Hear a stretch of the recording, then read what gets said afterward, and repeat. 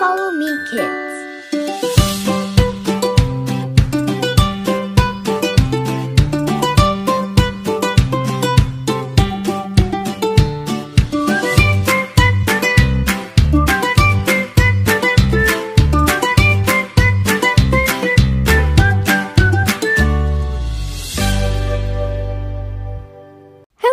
This week we are studying John 2 through 4. Ye must be born again. But we like to call it what John called it, the beginning of miracles. There are actually 3 stories about Jesus this week, and all 3 stories have to do with the same thing.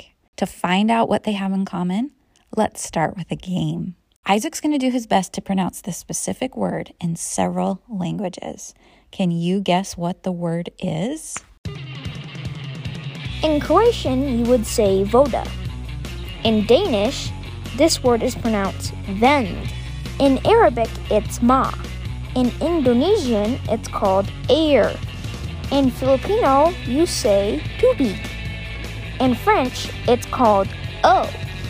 In Italian, you'd ask for aqua. In Japanese, you say mizu. In Korean, it's called muo. And in Spanish, it's named agua. What word is in all of our stories this week? Water. I got it. Here's water. Here's some water. So up until now, we know that Jesus got baptized. He went into the wilderness to fast and commune with God. He resisted Satan's temptations, and he called some of his apostles. But he hasn't done any miracles yet. Do you guys know what Jesus' very first public miracle was? Chapter 12, The Wedding in Cana. Jesus Christ and his disciples attended a wedding feast in Cana. Mary, Jesus' mother, was there. She told Jesus that there was no more wine for the guests. Jesus respected and loved his mother. He asked her what she wanted him to do. Mary told the servants at the wedding to do whatever Jesus told them to do. Jesus told the servants to fill 6 large stone jars with water. Each jar held between 18 and 27 gallons, 68 and 102 liters. He then turned the water into wine. He told the servants to take wine from the jars and serve it to the ruler of the feast. The ruler of the feast was surprised when he drank the wine. The best wine was usually served at the beginning of a feast, but this time, the best wine was served last. This is the first recorded miracle that Jesus performed during his life on earth. He did it to help his mother. It also helped strengthen the faith of his disciples. So at the wedding, Mary turned to Jesus for help. And she probably was respectfully expecting a miracle. According to the Joseph Smith translation, Jesus responded to his mother by asking, Woman, what wilt thou have me to do for thee, that will I do? For mine hour is not yet come. Why does he call her woman? The title woman may sound harsh to us modern readers, but back in the olden days, calling someone woman was actually a title of respect. When Mary asked Jesus for help, he responded, "Mine hour is not yet come." What does that mean? Well, it's not clear from John's writing exactly what Jesus meant by his reply, that his hour had not yet come. It's possible that Jesus was referring to some near future event, such as the beginning of his public ministry. Jesus actually says the same thing at the end of his mortal ministry. When Jesus knew that his hour was come, that he should depart out of this world unto the Father. And before leaving for Gethsemane, he prayed, Father, the hour is come. Glorify thy Son, that thy Son may also glorify thee. So we see this phrase repeated throughout John's writings. And this helps us see the end from the beginning. So first, Jesus changes water into wine. That's his first miracle, and that's to satisfy physical thirst. Then in the end, he uses sacramental wine to represent his atoning blood, which makes eternal life possible and caused all of us who believe in him to never thirst again. So, what do you guys think? this story teaches us? Addie, any ideas? Well, Jesus is an example of how we should treat our mothers. He was interested in routine pressures that women faced. Jesus Christ honored his mother by offering to help her with burdens and responsibilities. What a beautiful lesson we learned from Mary. When in need, seek after and trust in Jesus Christ, who has all the power. Can you guys think of something your mother might need help with this week? We challenge you to be like Jesus and do it! Okay, game time. Continuing with our water theme, can you guys guess these water sounds?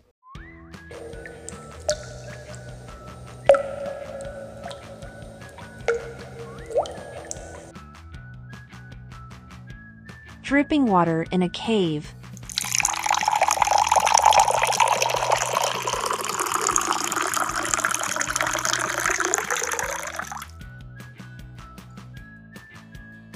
Water pouring into a cup.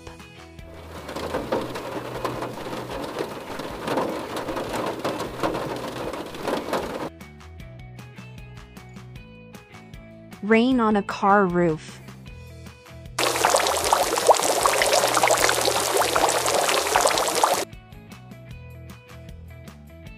Boiling water.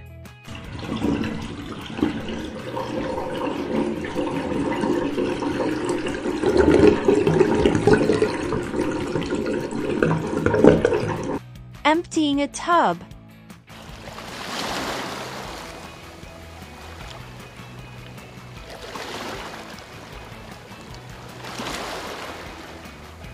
Water at the beach.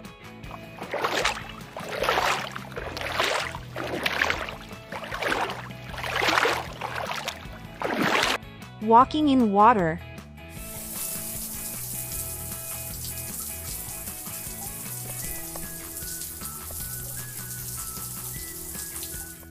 A running shower.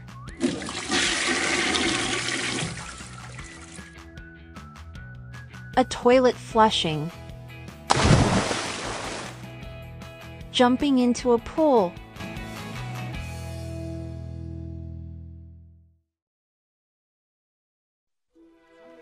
Okay, for our next story, we're going to learn about a man named Nicodemus. Nicodemus was a Pharisee. That means he was a ruler of the Jews. Many Pharisees did not believe that Jesus Christ was sent by God. They were worried that the people would stop listening to them and would follow Jesus instead. Nicodemus believed that Jesus was the Savior because of the miracles that Jesus did. So, in the darkness of night, Nicodemus came to talk with the Savior.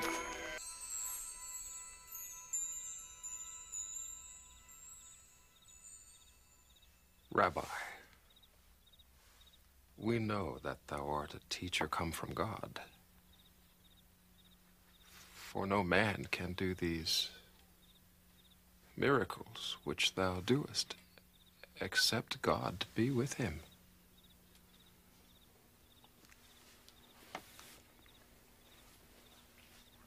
Verily, verily, I say unto thee, except a man be born again, he cannot see the kingdom of God.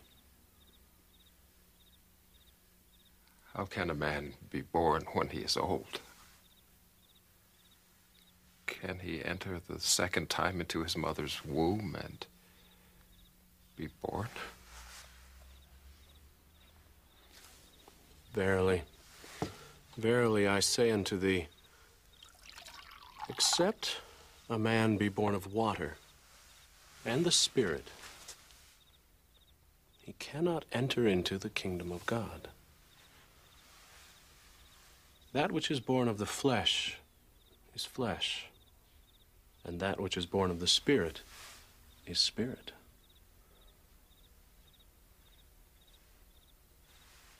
Marvel not that I said unto thee, ye must be born again.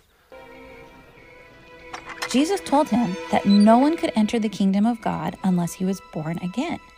And Nicodemus did not understand what Jesus meant. How could a person be born again? So here we are back with our water theme. Jesus said we would have to be born of water. and born of the Spirit to enter the kingdom of God. What do you think that means? The first two ordinances on the covenant path. Being baptized is being born of water, and being confirmed to receive the Holy Ghost is being born of the Spirit. We need to be baptized and confirmed to return to live with Heavenly Father. When we're baptized, which Jesus called being born of water, we receive a remission of our sins, and we can enter the kingdom of God. Taking the sacrament every week is a way to continue this process of being born again. So this week, when you guys take the sacrament, think about Jesus and all He did for you, so you can return to live with Heavenly Father again someday.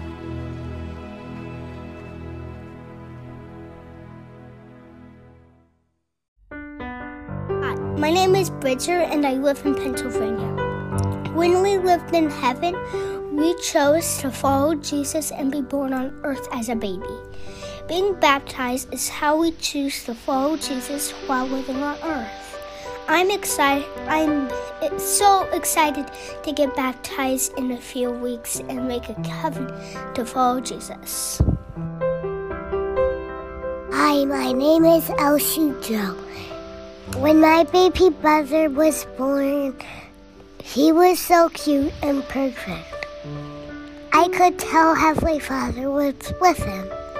When I get baptized, Heavenly Father can be with me. Because the gift of Holy Ghost. Hi, my name is Adeline. I live in Pennsylvania and I am 9 years old. When we are born, we are perfect and clean, and maybe a bit noisy. We are innocent and depend on our earthly parents to survive. When we are baptized and confirmed, we become clean. We are immersed in water as well as the Spirit. After we are baptized, we become perfect and innocent until we make a mistake. We depend on Heavenly Father and Jesus to get us to the celestial kingdom.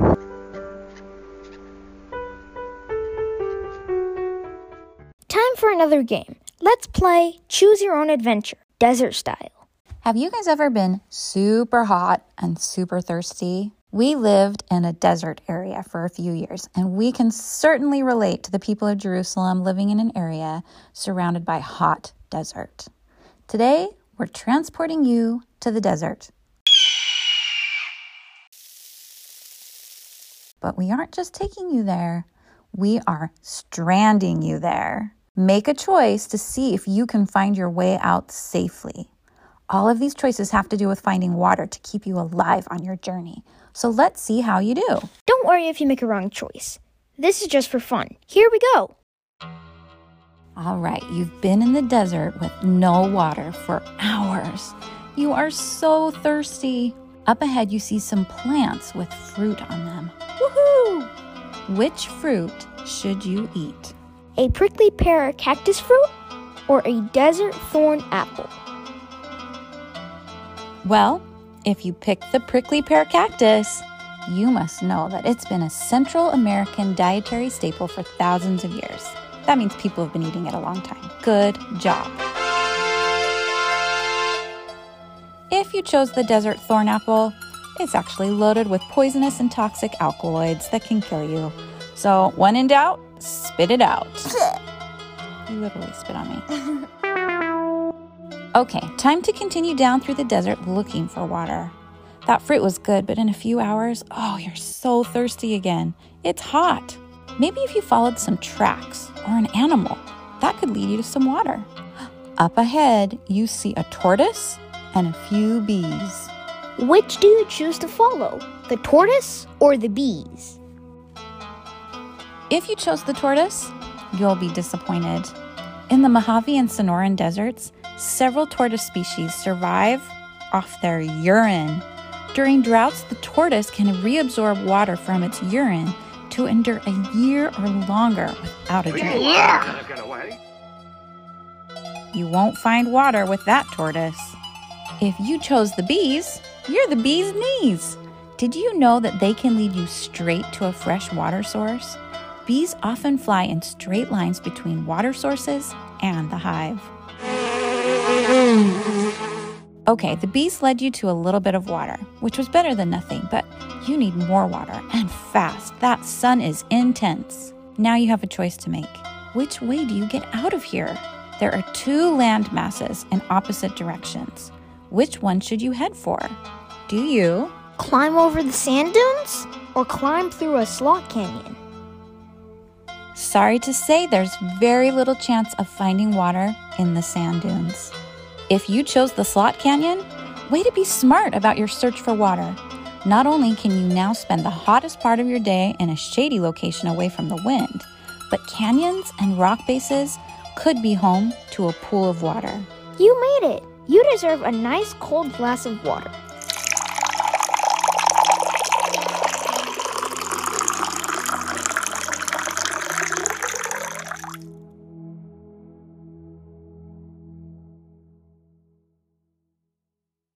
Was it hard crossing the desert? Very hard. Wouldn't it be amazing if we could find a drink that quenched our thirst forever?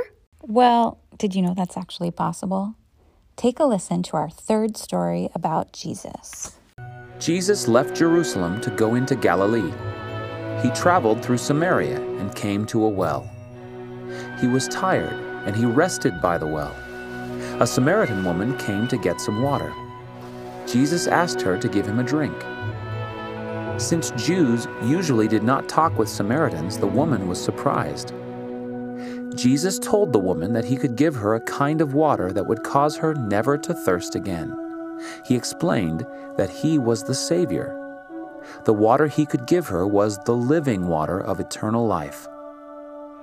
The woman went to the city and told many people about Jesus. They went to the well and listened to Jesus themselves. Many of them believed his words. So the first time the Lord acknowledges himself to be the Christ, it was to the Samaritan woman at Jacob's well. Why did he choose her? Well, the Jews looked down on Samaritans. When they were traveling from Galilee to Judea, they usually walked all the way around Samaria. It was several extra miles. They would do that just to avoid it. But the scriptures say that Jesus left Judea and departed again into Galilee, and he must needs go through Samaria. He chose to go through Samaria, through the town with people that the Jews judged and hated. Then the fact that this woman was at the well in the middle of the day was because she was an outcast in Samaria. Most women would go get their water early in the morning before it was too hot. But this woman had made a lot of bad choices in her life, and she was disliked. So she went to the well when no one else was there. So why her? Well, representing the lowest of the low, a female in a male-centered society, a race traditionally despised by the Jews, and living in shame as a social outcast, she was the least likely person you'd expect Jesus to declare he was the Messiah to first. But not only does she have a holy encounter with Christ, but her testimony then convinces an entire town to believe too. The Savior's promise to that woman extends to all of Heavenly Father's children. By living the gospel of Jesus Christ, we develop within ourselves a living spring that will quench eternally our thirst for happiness, peace, and everlasting life. The Lord explains this clearly in the Doctrine and Covenants. But unto him that keepeth my commandments, I will give the mysteries of my kingdom. And the same shall be in him a well of living water, springing up unto everlasting life.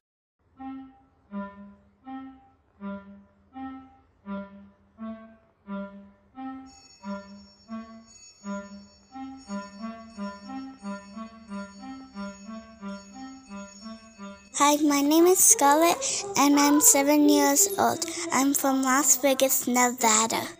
Hi, my name is Shiloah. I'm 9 years old. My name is Sheldon. I'm 4 years old. What are some things that satisfy you in the moment? Food, my family, and watching TV and playing video games.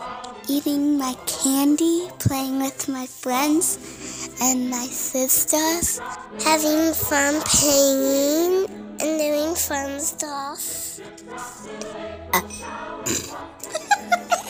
Okay, what things are like living water that can satisfy us forever? The scriptures.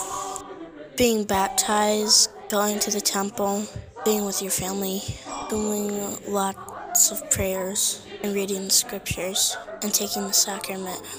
My baptism, a baptism for the dead, the sacrament, going to church.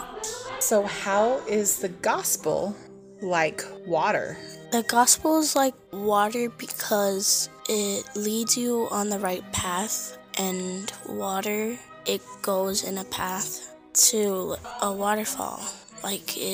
A waterfall is where it ends, which is like Jesus, where it ends.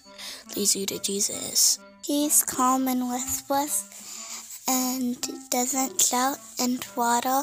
When it's not at a waterfall, it goes slow, and it's kind of like Jesus.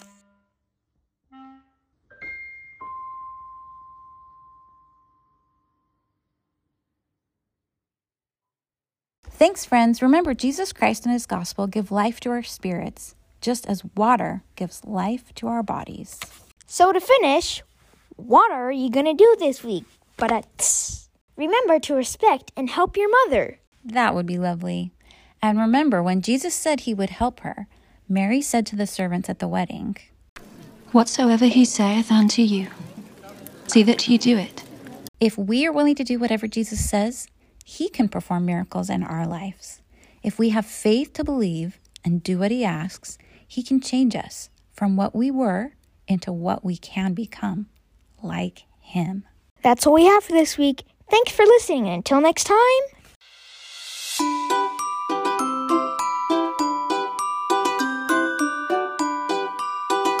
Stay on the